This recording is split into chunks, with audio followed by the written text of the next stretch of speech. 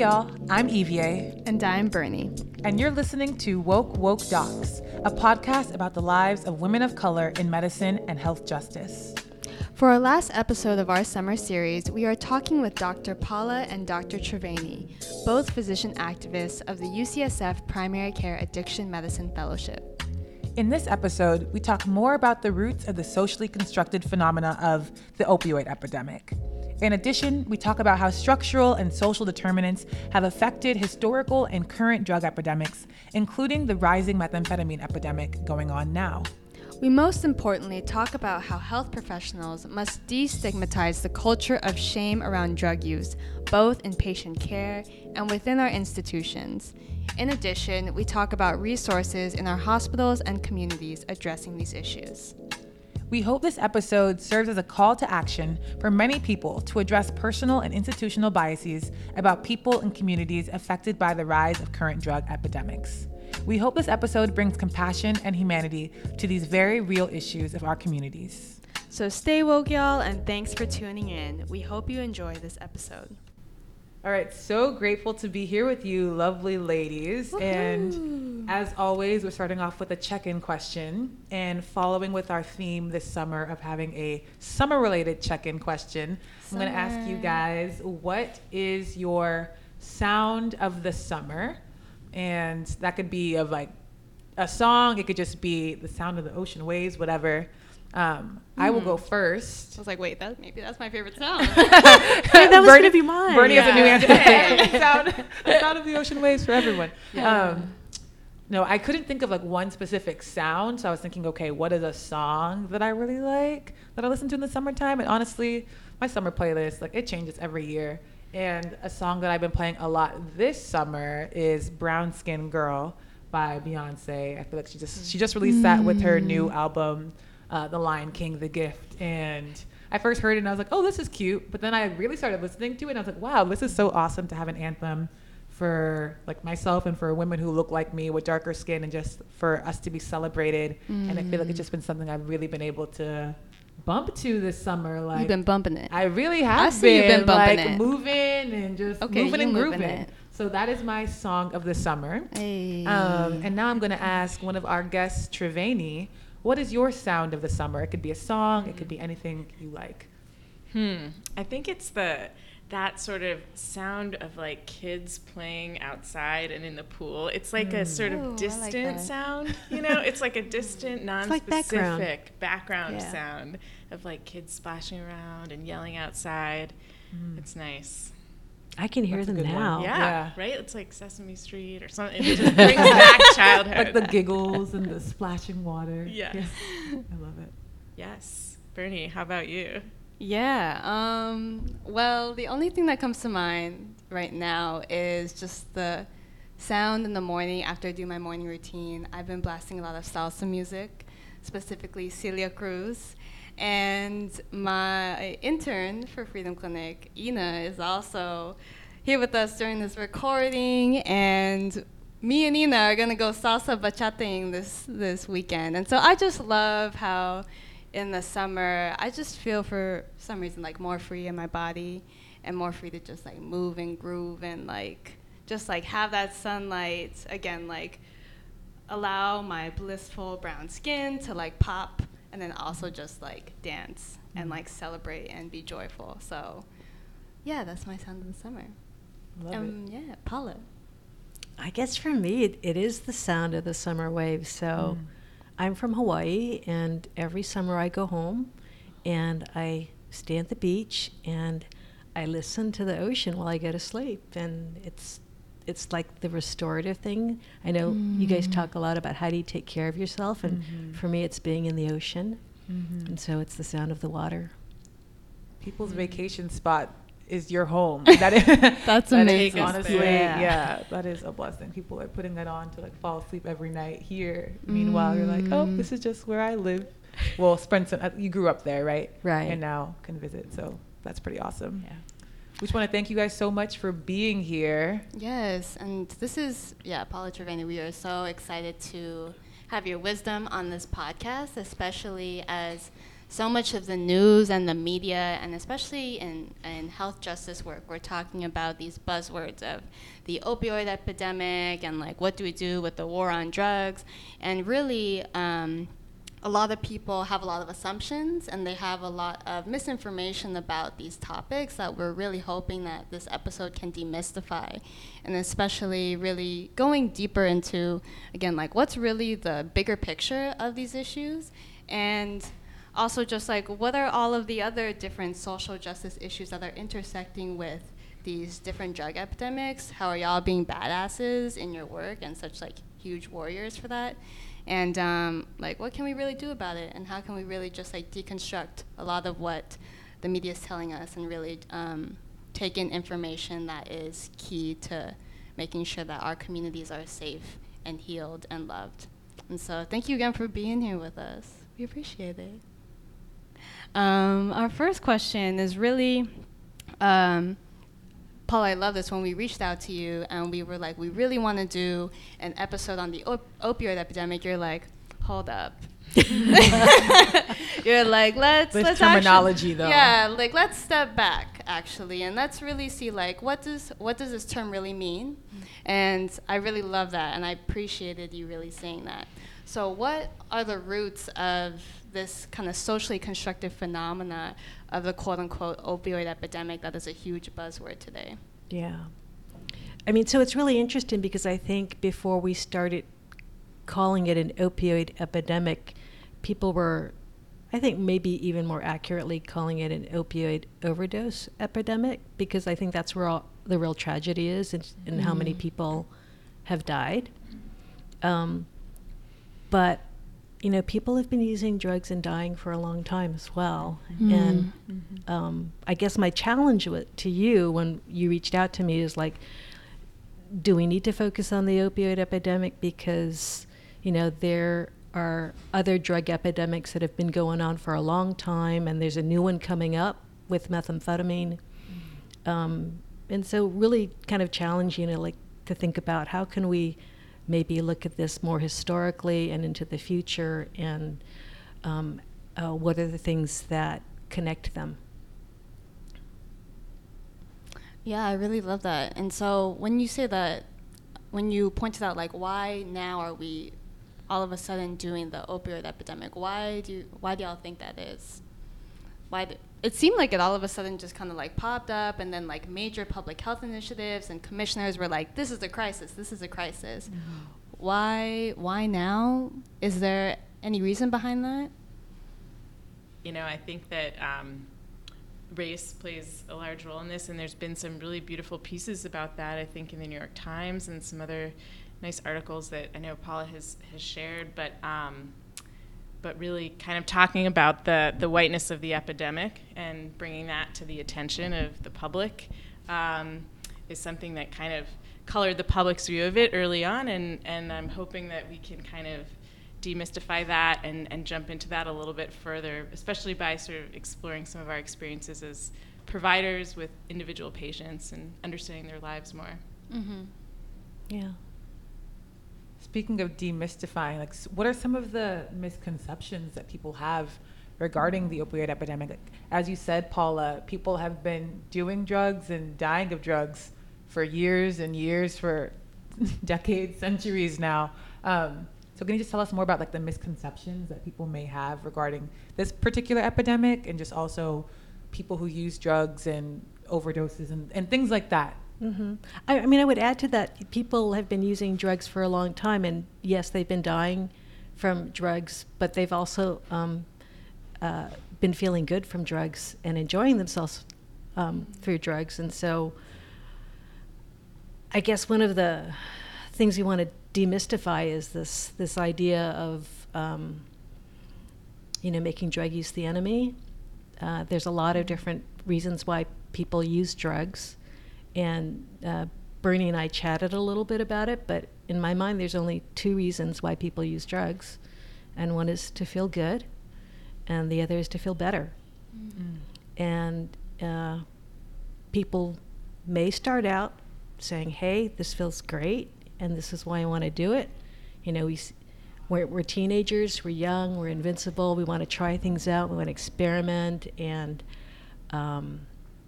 have pleasurable experiences with our peers. And then, as life goes on and people use drugs maybe in a little bit more of a habitual way or in a less healthy way, it becomes less about feeling good and it becomes more about feeling better. Or as one of my friends who works at the syringe service program is, it's about feeling less bad.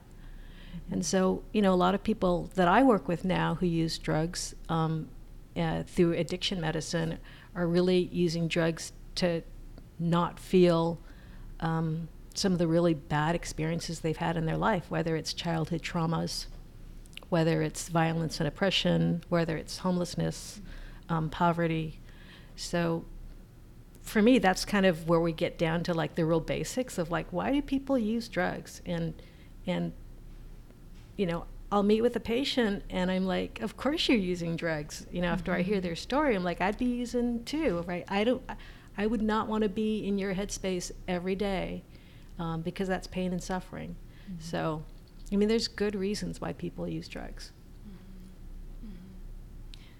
And I want to go back to the whiteness of the opioid epidemic. I think that's such an important thing, and I think it's really important also with this historical context of how we see that with the whiteness of the opioid epidemic, there is an ignorance of like historical factors of how other communities of color have been affected by drugs. And what comes to mind are Black communities and COINTELPRO.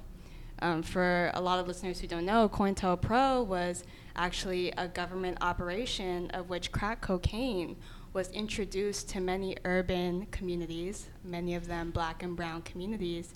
And the type of rhetoric that had resulted from that, of which we're still seeing today, are that these communities are producing crack babies, they're welfare queens, they're actually taking advantage of a lot of welfare benefits. And it's so interesting that response to drugs in certain communities of color, whereas with the opioid epidemic, we see that when a certain population, when whiteness is seen as the face of an epidemic, then it's seen as an emergency. And so I don't know if you also have any other comments to relate to that comment that you said on like the race factor of the opioid epidemic, but that has always been very interesting to me, and I'm really glad that there's a lot of literature popping out on that. Mm-hmm. But to really like zoom out and realize that it's part of this huge bigger picture, and that yes, one community is being uplifted, but really like so many other communities are being so ignored. And it's like, what is our responsibility with that to really know that historical context? Mm-hmm. Yeah, I think for so long, drug use has been demonized, and people who use drugs have been demonized.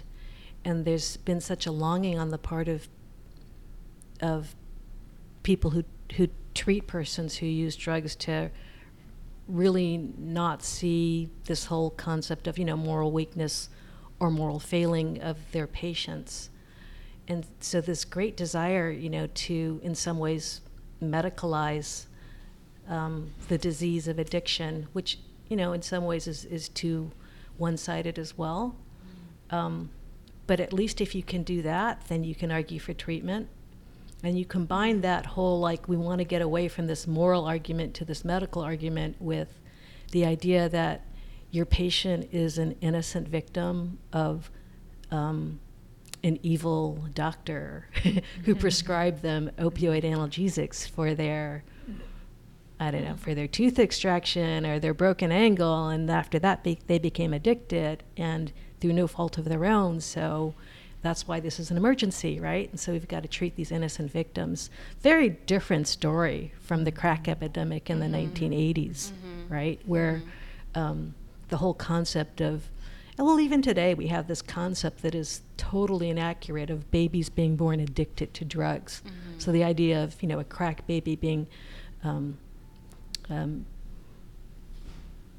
for lack of a better word, the victim of child abuse by their mother who was using and then was born, quote unquote, addicted. I mean, they still have that concept when they talk about babies who are born to moms who are using opioids as well. And that's a whole nother piece of wax when you kind of bring in the maternal piece, like the mother and the innocent child, right?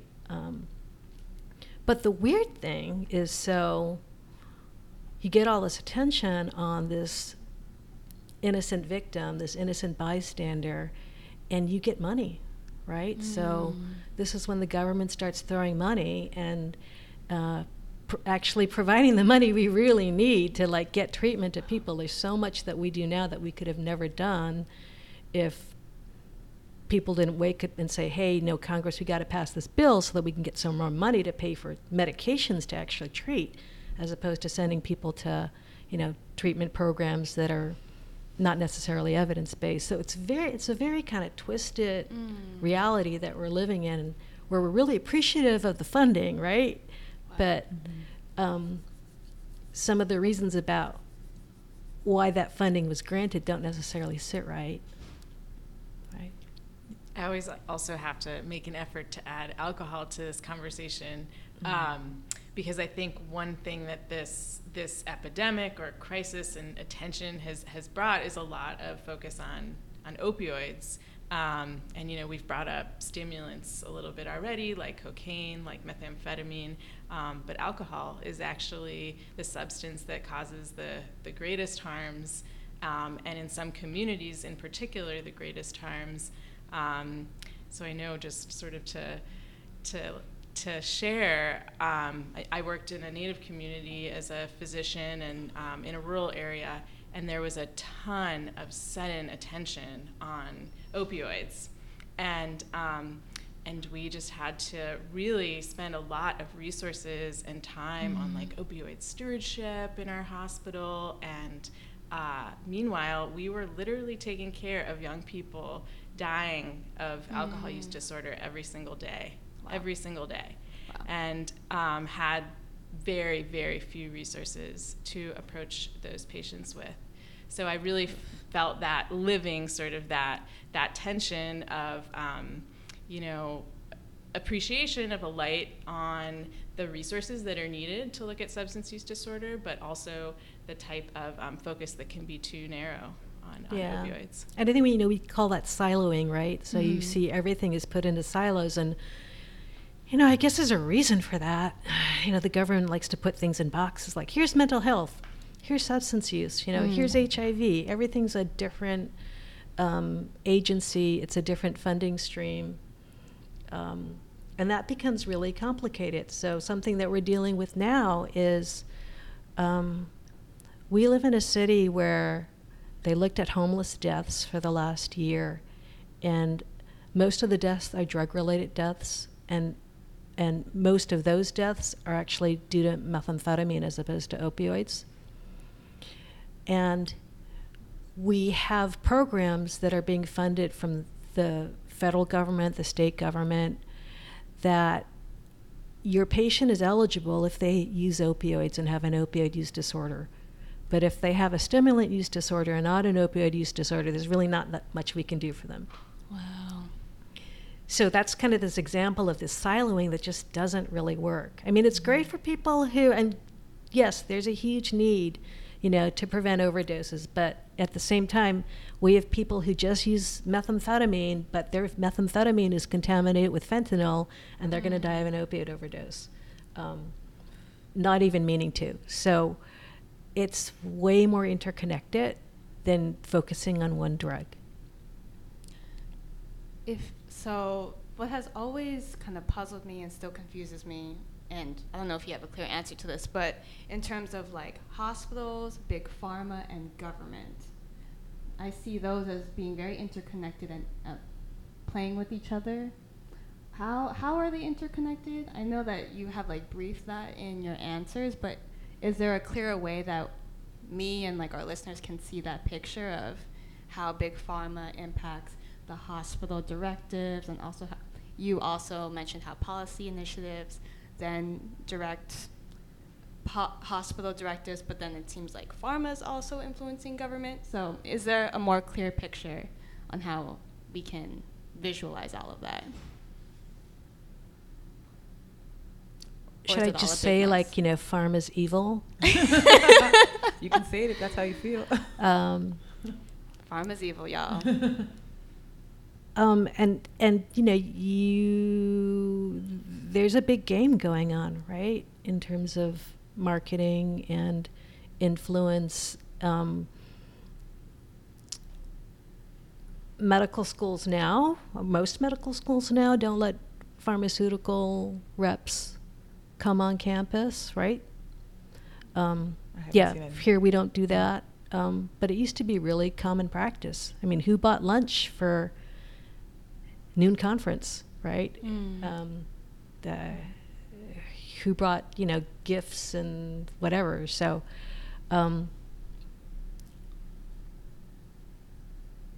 there's a big move to, like, separate pharma from medical education.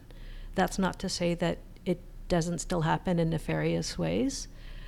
Just when we use brand names, right? We're doing free marketing for pharmaceutical companies. So kind of skipping ahead a little bit to, like, what you can do and what we can do is we can use generic names instead of brand names, right?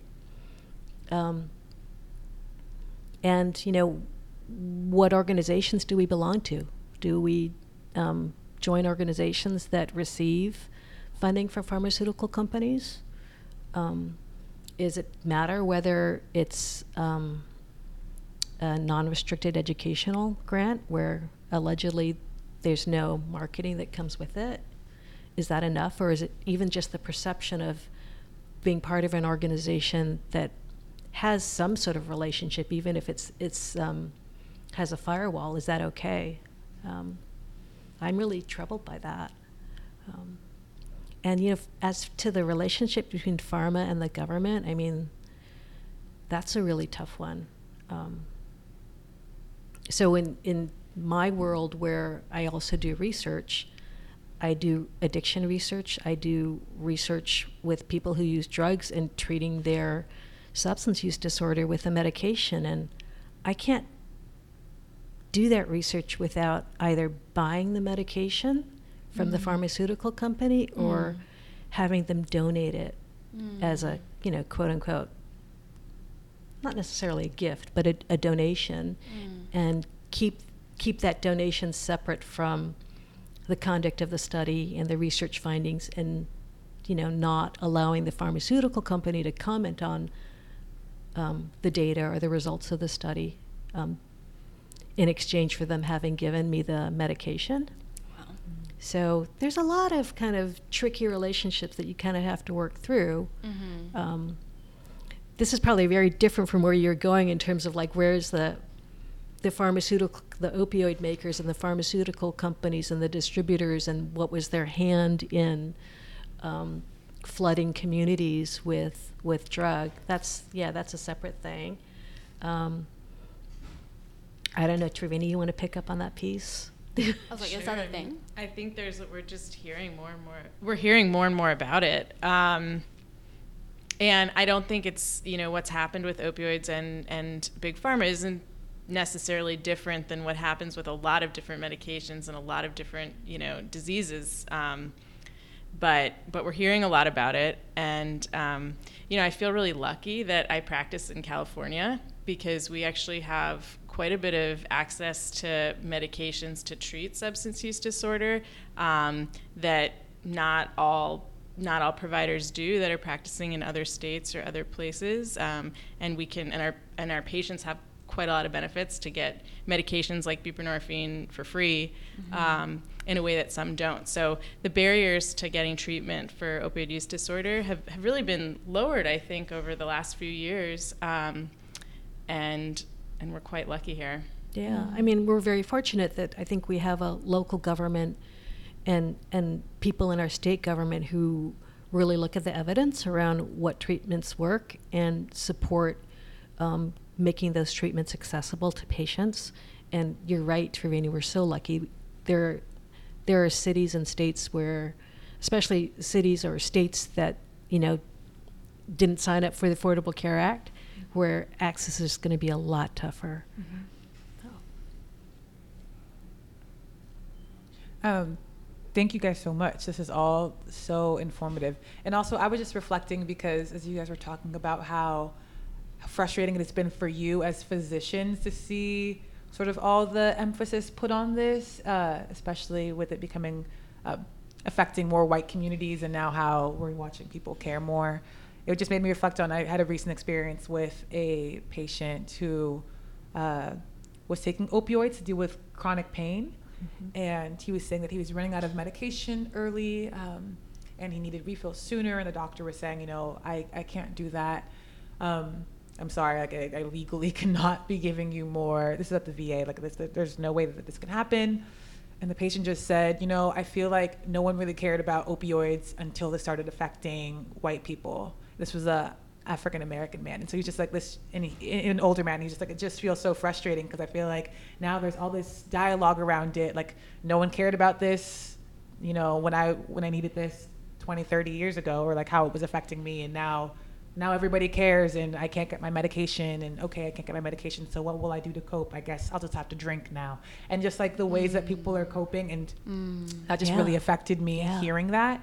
And just thinking about how for these communities of color who have also experienced the same issues for years, that we really we just put the blame on them for like, oh, you're doing drugs and this is all on you, and like how we sort of just completely shifted the conversation to be like, oh, like you said, like this victimizing of like, oh, it's the doctors who are prescribing these things, and now, you know, we need to act differently. And it just made me think of all that. So like how it's affecting like the care that the physicians are providing, but then also just how patients may feel. Like, I don't know. It just made me think of lots of feelings. Kudos to y'all. This is really tough work. Like there's so many chains, and like the fact that y'all are like being such warriors in a very difficult fight is just like, thank you for all the information you've shared. It's like super awesome.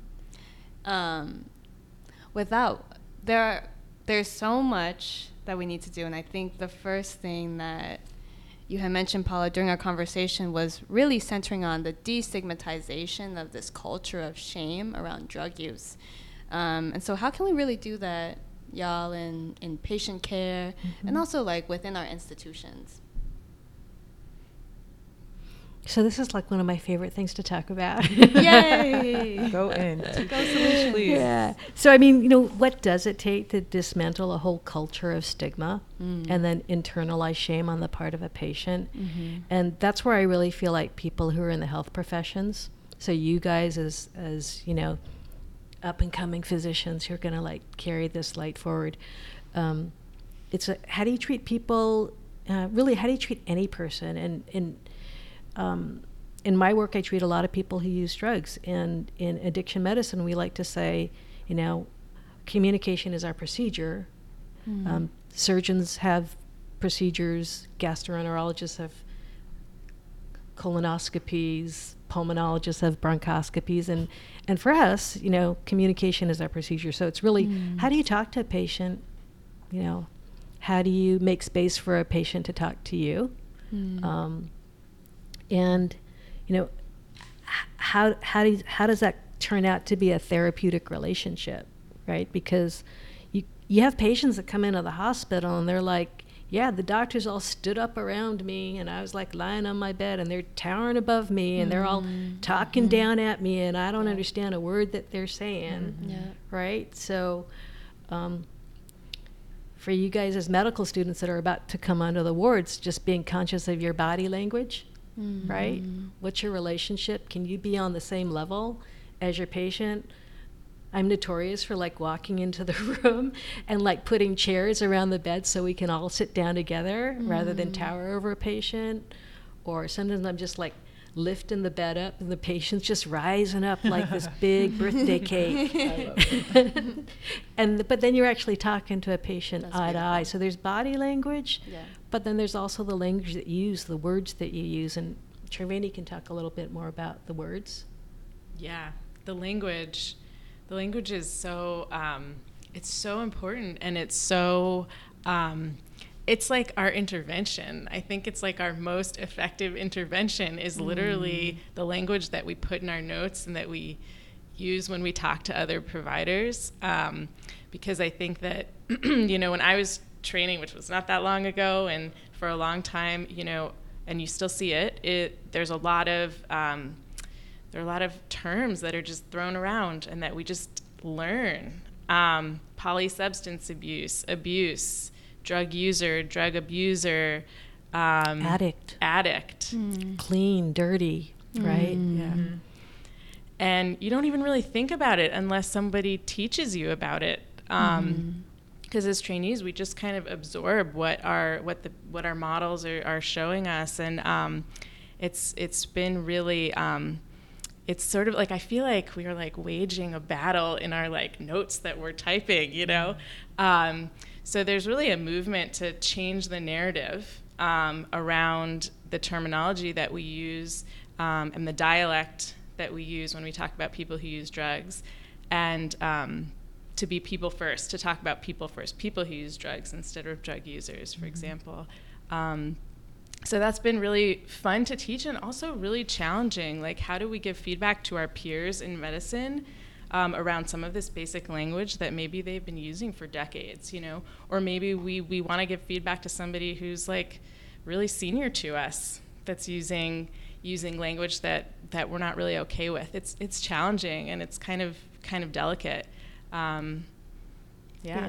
And so I think one of the keys to doing that is not to take this kind of righteous indignation stance or like this politically correct stance, but really it's to insist on using clinically accurate language, and to use language that I'm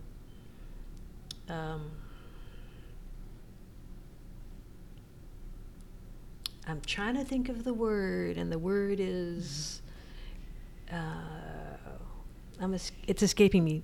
I don't want to use the word stigmatizing. It's a different word of like not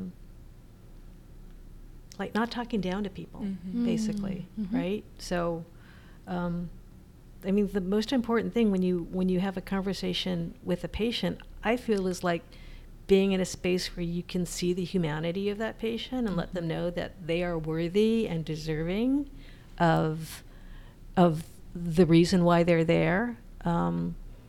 And you know you've hit the sweet spot when, like, you know, at the end of the conversation, they're like, I'm so glad you came to see me, right?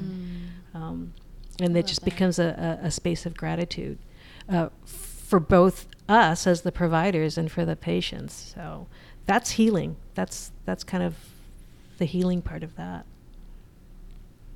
And I'm really happy you shared the change of language, because I feel like that's one easy thing that like any healthcare professional can do in terms of just centering the patients as people. Anyone. Yeah, literally anyone. Yeah, anyone can do this. But I'm just thinking for like healthcare workers, because they're the ones like charting and writing and that type of thing. But really, it is applicable to anyone.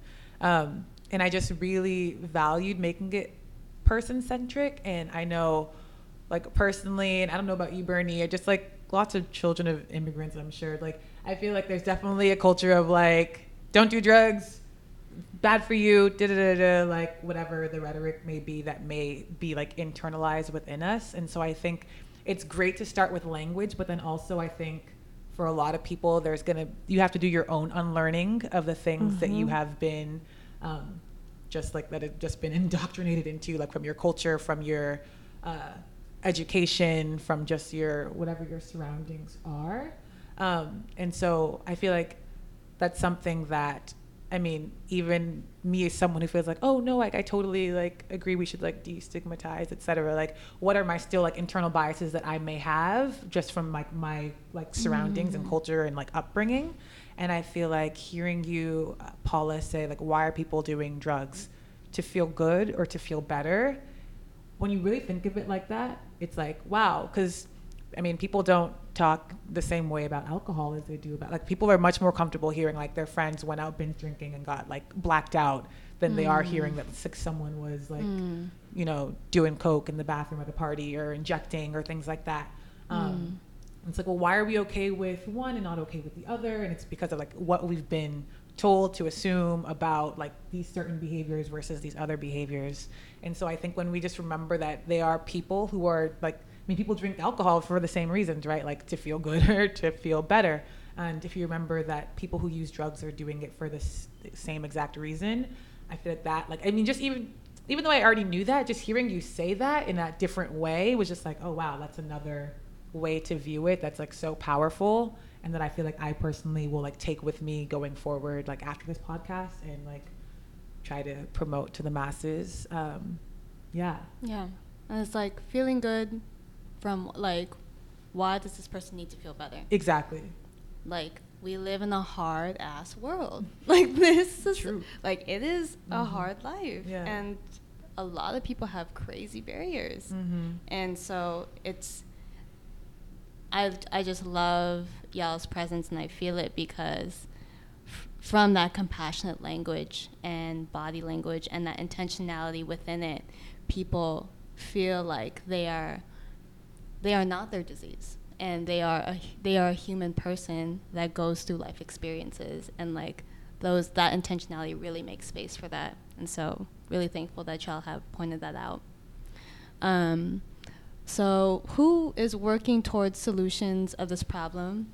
Y'all are, I assume that y'all are two of the warriors, but that there are many warriors out there, whether in medicine, public health, also in the community, working towards really healing for these issues. Well, I'll give props to Paula, who's here with us, because she is just exhibiting the kind of mentorship and sponsorship by having me here as somebody who's training in addiction medicine as a fellow, which is a totally new thing. An addiction medicine fellowship was not something that existed when I was in residency even. And so, people like Paula on the education side are sort of creating a whole new specialty, like a whole new flock of medical providers to address addiction medicine.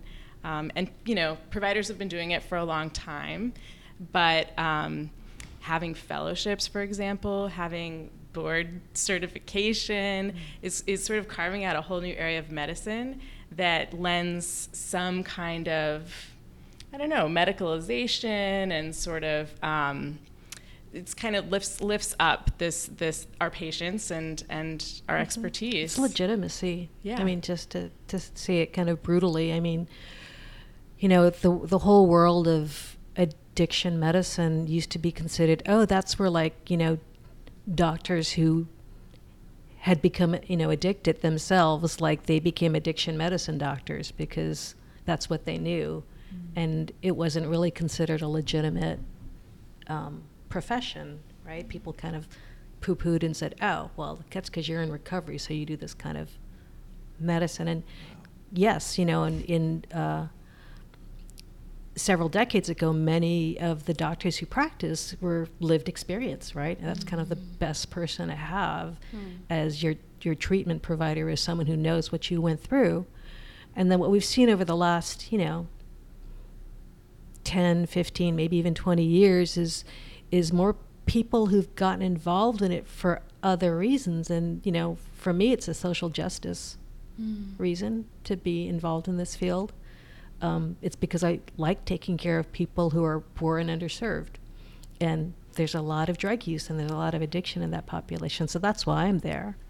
And there are a lot of people who are like doing the research. They're developing the evidence base for like, how do we think about what's actually going on at a neurobiological level? What's going on at a treatment level, what medications work, what spiritual practices work, what counseling works. How do you put that all together? And this whole field has just really grown because of all these different people converging with all their different experiences and their passions and what drives them. And what we have going on now in terms of developing fellowship programs, we just in the last year have become an ACGME accredited specialty, which is this whole thing about legitimacy in the House of Medicine. Yeah.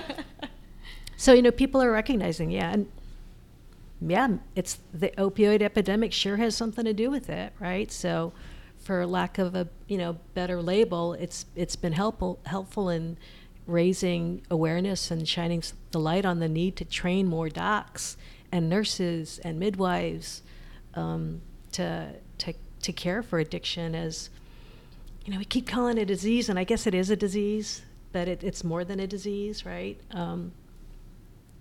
So something really special is happening, and the lovely thing is that there are people all over the country and all over the world who have this vision and share this vision, and it cuts across all different disciplines, and it cuts across all different levels of training. So whether you're a pre-med student or you're like professor emeritus, I mean, everyone is learning, which is pretty special. We're at a really amazing time right now.